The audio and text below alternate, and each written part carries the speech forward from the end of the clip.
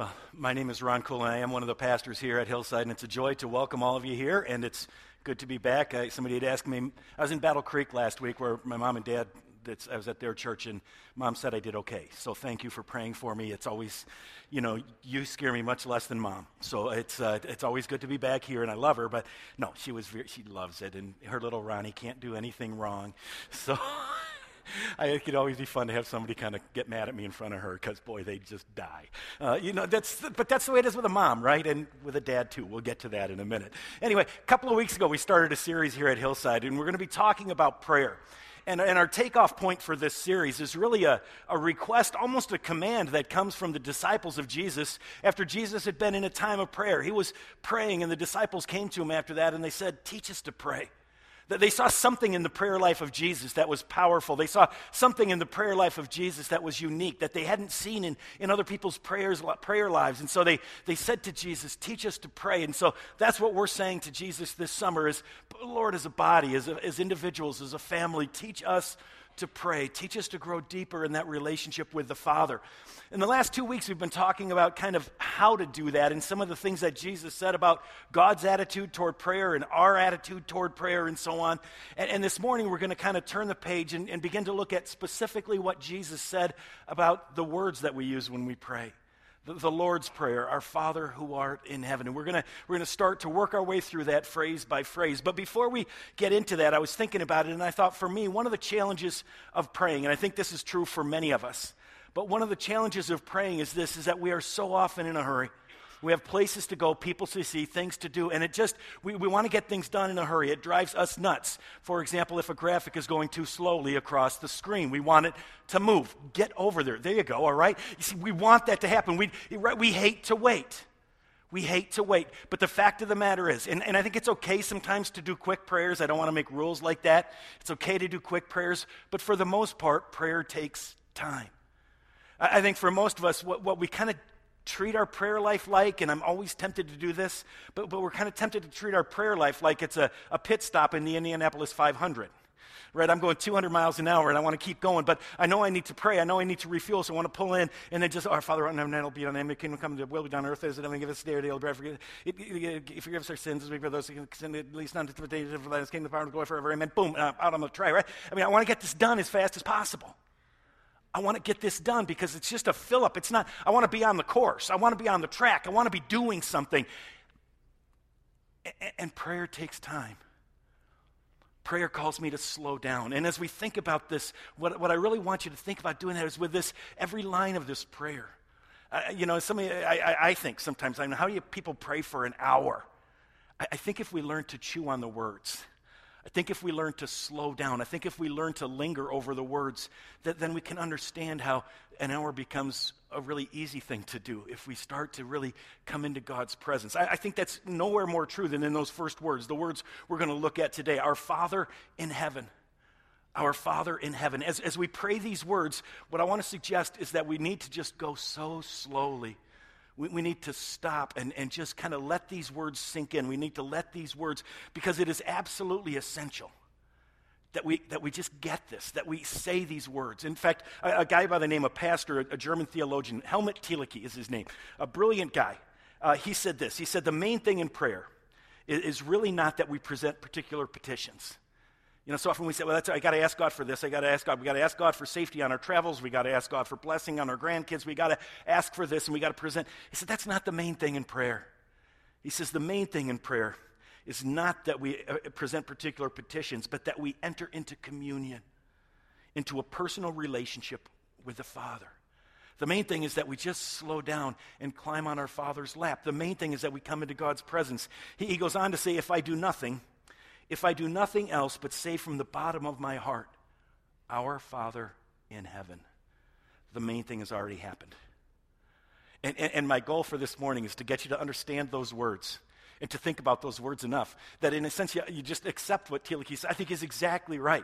That if we can actually say those words, our Father in heaven, if we can pray those words from the bottom of our heart, if we can pray those words with all of our hearts, then the rest of it just kind of, we can say, God, that's who you are, that's who I am.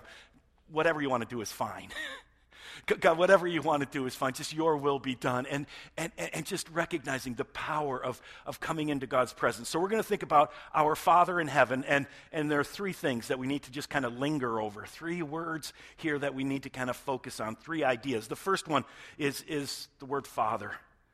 The word Father. And this is actually in the Greek. It's the first word that's there. In the Greek, it's pater humon. Father to us, Father of ours. Father is that first word. Father is the one. Jesus is when you pray, the first thing you say is Father. And I want to kind of unpack that. This is going to be the biggest part of the sermon. Okay, the first one is going to take the longest. The second two are going to be fairly short. But I want to unpack this, and I want to use some things that Tim Keller did that I think are really helpful with this, and kind of get an idea. So it'll take us a little time to come back to kind of why saying those words, our Father, makes such a difference. But what Keller starts with, and I think he's exactly right, is that the way we approach someone is based on our relationship with that person. Right? We approach people differently based on our relationship. And the easiest way, I think, for me to show that is to just think about a complete stranger. Right? Let's say you're out on the street, you're walking down the street, and there's a complete stranger. You don't go up to him and say, hey, dude, how you doing, man? Right? I mean, you just don't do that. You don't know that person. There's no relationship. You don't approach in that way. Now you can talk to the person, right? I mean, you can say, do you know what time it is?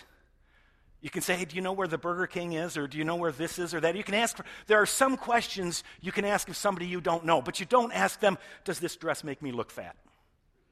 Right? I mean, you just wouldn't do that to somebody. You don't say, does this tie match this shirt?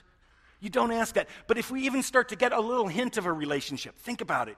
If you have a stranger who's in the clothing store, you still might not ask if the dress makes you look fat. But you might say, does this match? Because you have some connection. You're both there shopping. You have some sort of a connection. And so the relationship we have, the connection we have with somebody, that's what determines how we approach that person. That's what determines how we come into that person's presence and how we work with that person, okay? Keller then goes on to say, and I think he's exactly right, there are two basic ways of relating to others.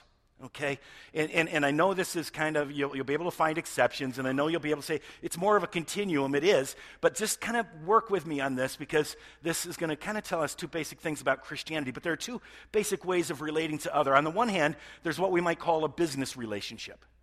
Right, on the one side, there's kind of transactional relationships, business relationships, and that's the majority of our relationships. But on the other side, there's what we might call family relationships. And let me try to give you a difference, an idea of the differences between the two. On the business side of things, what the focus is on what I have or do, okay?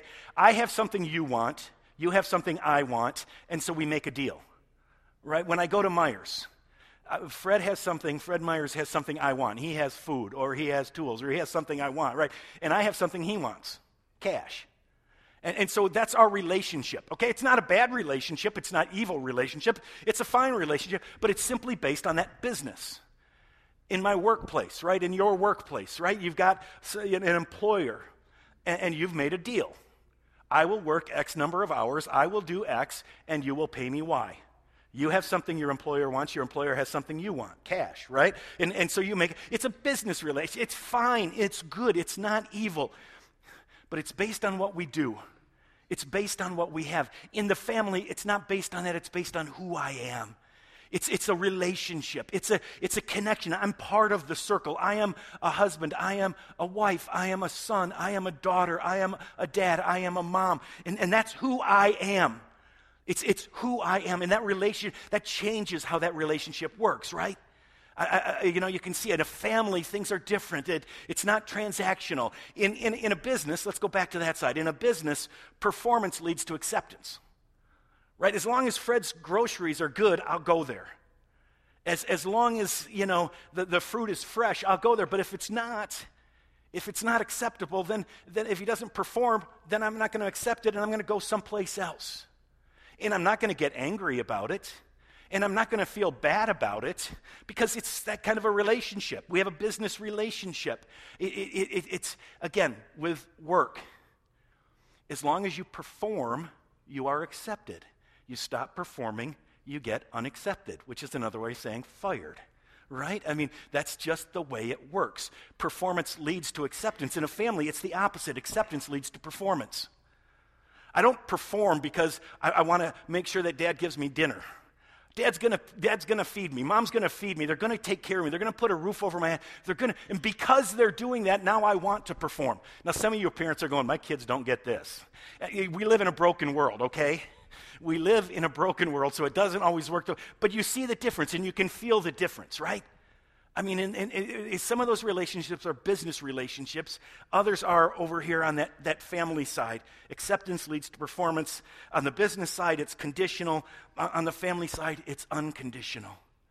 And so there are at least, we all have, right, those two different kinds of relationships. Now, just to kind of help you see the difference between the two, think about when the lines get blurred. Let's imagine that you own a company, and you hire your brother-in-law. Now you have a problem, right? Because what do you do when the brother-in-law is not performing? Every other employee you fire. But he's not just business, he's family. And you don't get to kick him out as easily. You don't get to fire him. Or you're a landlord and you have somebody who's paying the rent. That's why a lot of people will never be a landlord for somebody who's related to them. Because it blurs the lines. It makes it more difficult. I need to be either the boss or I need to be the dad, but I can't be both. It's one of the reasons why churches are so fascinating. Because am I your family member or am I your employee? Think about it, right? That makes it so difficult, the dynamic of saying, am I family or are we a business?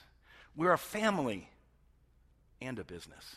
Anyway, that's a whole other matter. But right there, you get the idea. There are those two different things, and we know the difference, and we see the difference. And here's the deal. Keller says those things are not just two different ways of relating to others, they're two different ways of relating to God. And this the reason, now we get to some cash here, okay? Now we got to start to make a difference. This is the difference between Christianity and basically all other religions. Because you see, in every other religion, what they teach basically, that's overstated, but in almost every other religion, what they teach is it's all about what we do. God, it's a business. I do X and God does Y. I do this and God does that. And they relate to God as a business, as a boss, as that. And I mean, in Islam, if I do X, Y, and Z, then I get to go to heaven and have A, B, and C when I'm done. And it's all about what I do, and it's about the deal, and it's about the bargain. But when we get to Christianity, what we have is a family. We have a God who says, no, I have adopted you. I have adopted you through Jesus Christ. You are now part of my family. The amazing thing about Christianity is that basically every other religious system is about what we do. And Christianity is about what Jesus Christ did. And it's all about grace. And because of the life that Jesus lived, because he lived the life I should have lived, because he died the death I should have died, because he has done that, I am now adopted. I am now brought into God's family. I am now a child. I am now a son and a daughter of the King. I am a prince or a princess. And I am part of God's family. That's the center of Christianity. One of the major images of Christianity of salvation in the Bible is adoption. That is one of the best pictures, that we who had no family are now family. We who had no father have now a father who loves us. And our relationship with God is no longer that relationship with a boss, but our relationship with God is a relationship with a father. Look at what John says about this in John 1. John 1, 12 and 13, it says this, yet to all who did receive him, to those who received Jesus, to those who believed in his name, he gave the right, the legal right to become children of God, children born not of natural descent, nor of human decision or a husband's will, but born of God. Friends, we are adopted. That is the good news. That is what we celebrate. And like I say, this is the difference between Christianity and everything else. And if you still treat God as a boss, I want you to think about this morning. If you still treat God as a boss, then you don't understand Christianity. If you still have that sense that it's all God is, then you do not understand what Christianity is all about. So there are two basic ways of relating to God.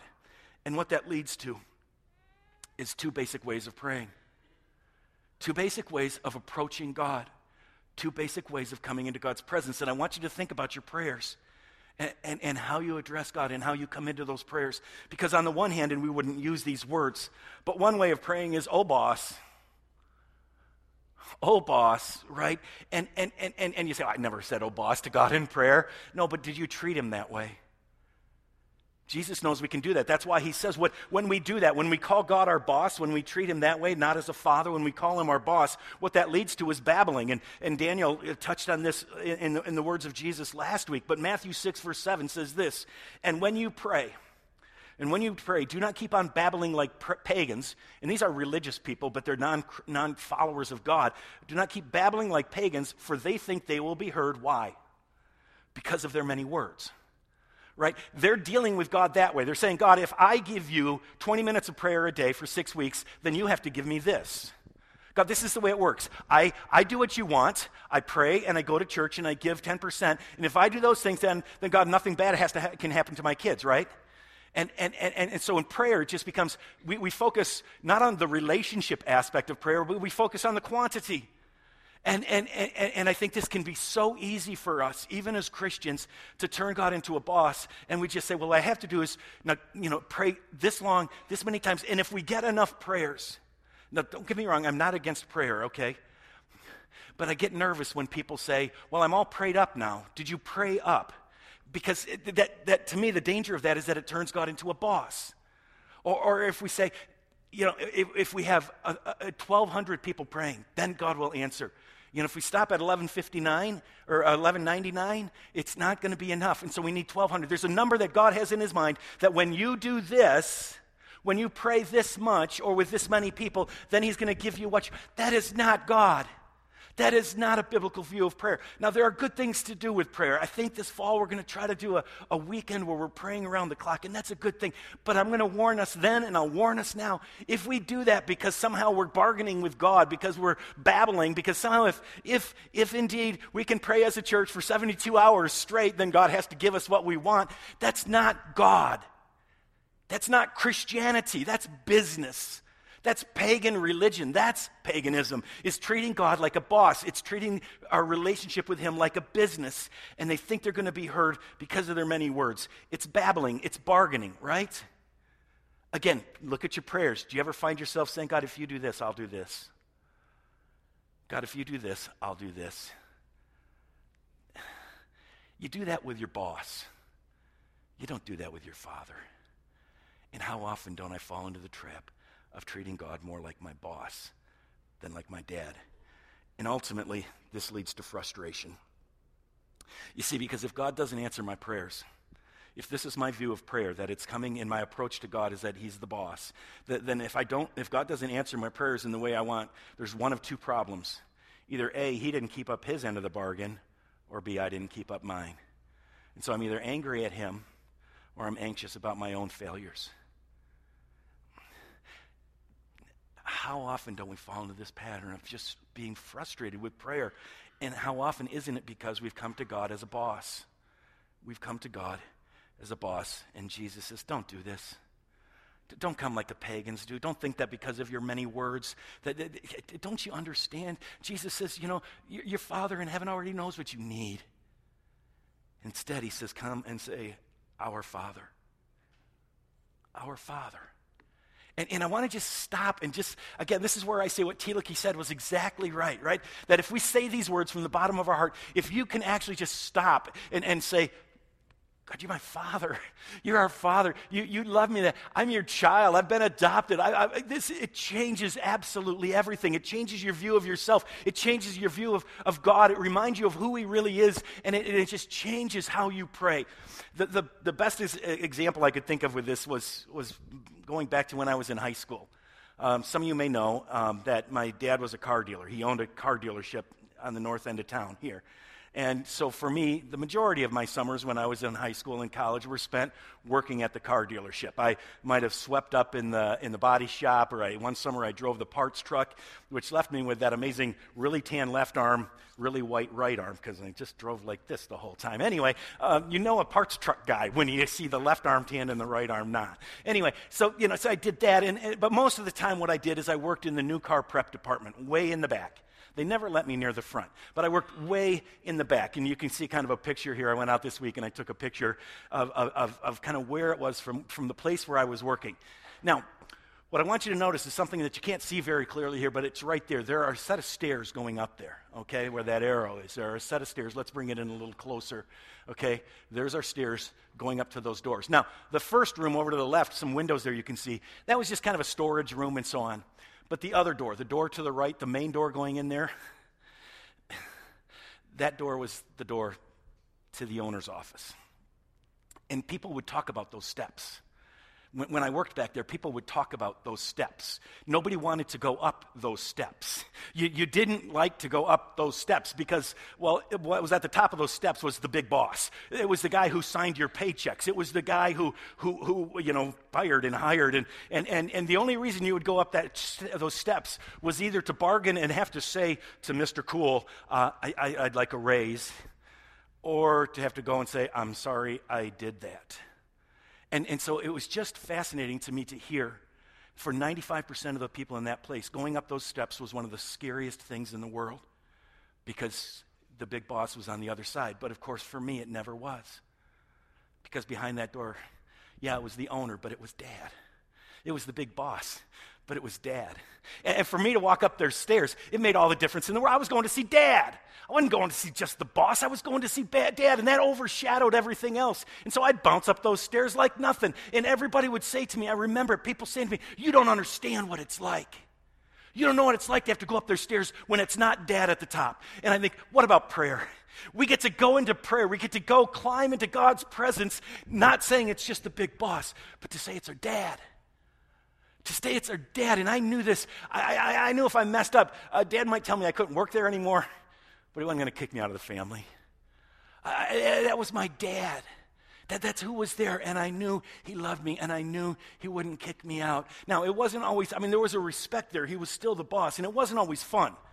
People get really funny. You buy a new car, and you think with 5 miles on it, it shouldn't have a dent in the door, and let's say the guy who's prepping the car opens it and hits something. Dad wasn't really excited that day, so, it wasn't fun for me to go up those steps that day. And Dad did let me know he didn't appreciate my failures. But he was always Dad. And just think about coming to God's presence. Think about the difference of going up those steps to see the boss or to see Dad. And now think about coming into God's presence to see the boss or to see our Father. Our Father in heaven, Jesus says. That's how you pray. You come into God's presence and you realize you have been adopted. You come into God's presence and you realize that you are who you are as God's child is enough to keep you there. It's not a conditional relationship. It's an unconditional relationship. You don't have to perform to be accepted. You are accepted and therefore you want to perform. It makes such a difference and it opens up the way to the rest of our prayers. Think about praising, right? When we have, most of us can be thankful for bosses, but we tend not to praise. We tend not to be exuberant. But for dads who give us gifts, we are full of praise and thanks. Look at what John again in 1 John 3 verse 1, right? Behold, and this is the New King James Version, but behold what manner of love the Father has bestowed on us that we should be called children of God. And I wanted the New King James Version because that word behold. In the New International Version, it's see, but this is behold. Take a look. Check it out.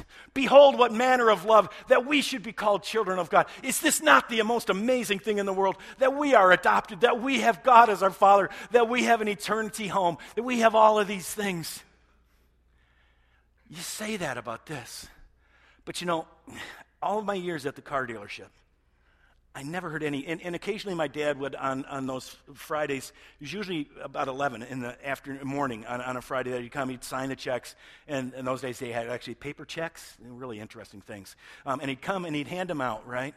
Which is why you never wanted anybody to work on your car after noon on Friday, because the boys had money in their pockets and off they went for lunch. But anyway, and Dad would hand them a check and they'd say, thank you, Mr. Cool, and my dad would say, thank you, because the deal had been fair. They agreed with it. But never once did I hear any of them say, behold, what manner of love Mr. Cool has bestowed on us, that we should get paid for the work we did. None of them ever said, behold. And I doubt any of you have ever received your check and said, behold, what manner of love my boss has shown me. Behold, everybody, check it out. It's amazing. No. And if you can't praise God, If at times your heart just doesn't break open with a behold, I don't know how it comes out, but if you can't, if you don't have any desire to worship or to just sometimes get over, then I wonder if you really know God as your Father. Or if you just left him as your boss. If you just left him as the creator, but not the Father, right? None of us have said this. We don't do those kind of things. It opens up the door when we come into the presence of the Father for praising, for trusting. Right, if God is just my boss, if God is just the boss, I mean, I'll trust, but as Ronald Reagan says, verify, right? I mean, I'll trust, but I check my paycheck out. I'll trust, but I'm going to make sure that I'm not getting taken advantage of. I'll trust, but every once in a while I'm going to see what people in similar positions in other places are getting. I'll trust, but there's always a little level. But with its dad, even when I don't understand it, I can trust him. Think of the difference, right? With dad, and it's not easy, it's not comfortable, but if I can understand that God is my Father, I can say, God, I don't like it, but I trust that you know best. I trust that you love me so much you gave your son Jesus to die for me, so I'm going to just trust you in this situation. You're not wise to give blind trust to your boss. You're just not. But you're not wise not to give blind trust to your Father in heaven. Because he loves you so much. Asking. Again, you don't ask your boss, you bargain with your boss. With God, we come in. We say, God, give us this day our daily bread. You see how it changes everything? It changes absolutely everything. And it includes respecting. Again, it was Dad up the stairs, but I still respected him. You know, I still took his word, and I still listened to it. I mean, I could ask him. I imagine I was, other than my brothers and my sister, I imagine I was probably the only employee who ever walked up those steps and said, hey, do you think I could go golfing this afternoon? Only a son dares do that, or a daughter. Most of the time he said, are you crazy? Go back to work. And I respected him because he was Dad.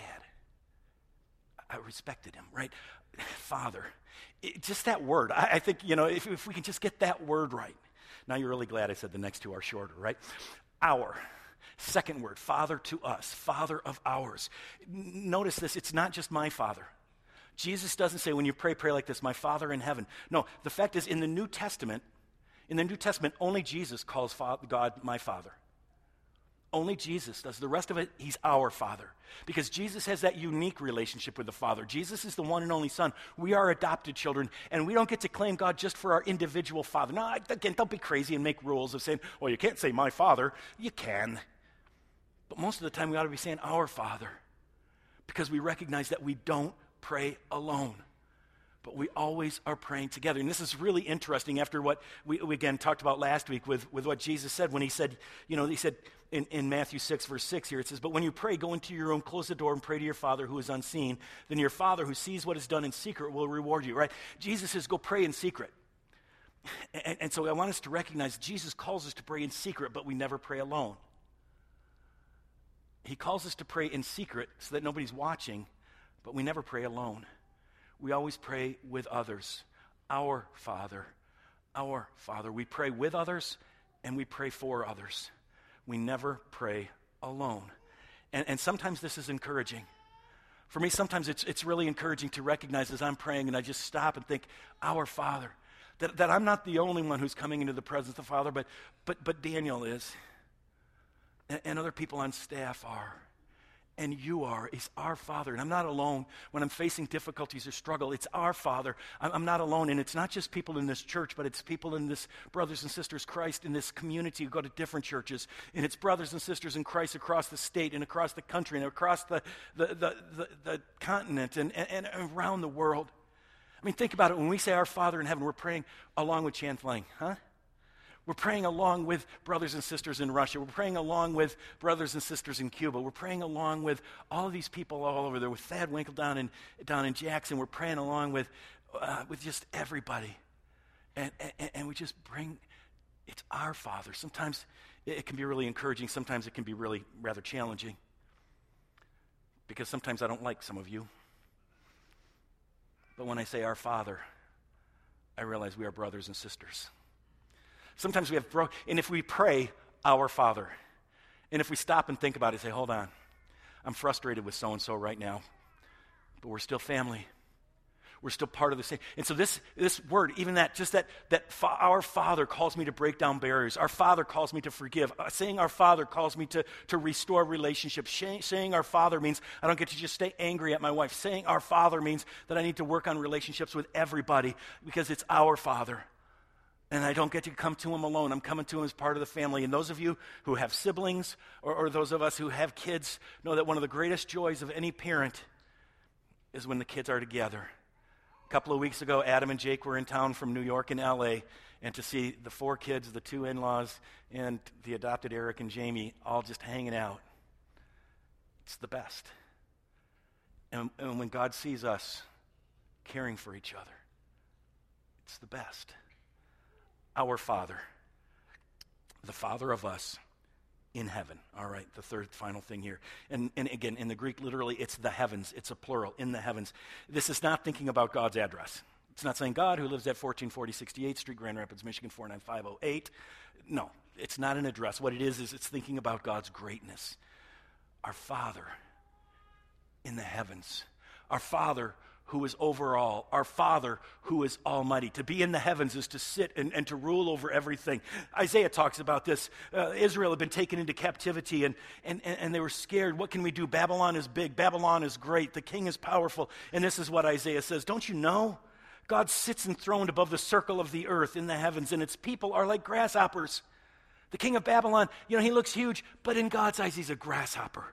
He stretches out the heavens like a canopy, and he spreads them out like a tent to live in. Do you understand that God is big enough? Do you understand that God is powerful enough? Verse 26, lift up your eyes and look to the heavens. Who created all these? He who brings out the starry host one by one and calls forth each of them by name.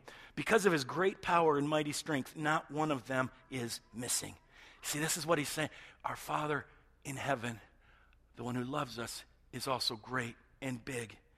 As a father, God wants to take care of us. As the one in heaven, he is able to take care of us.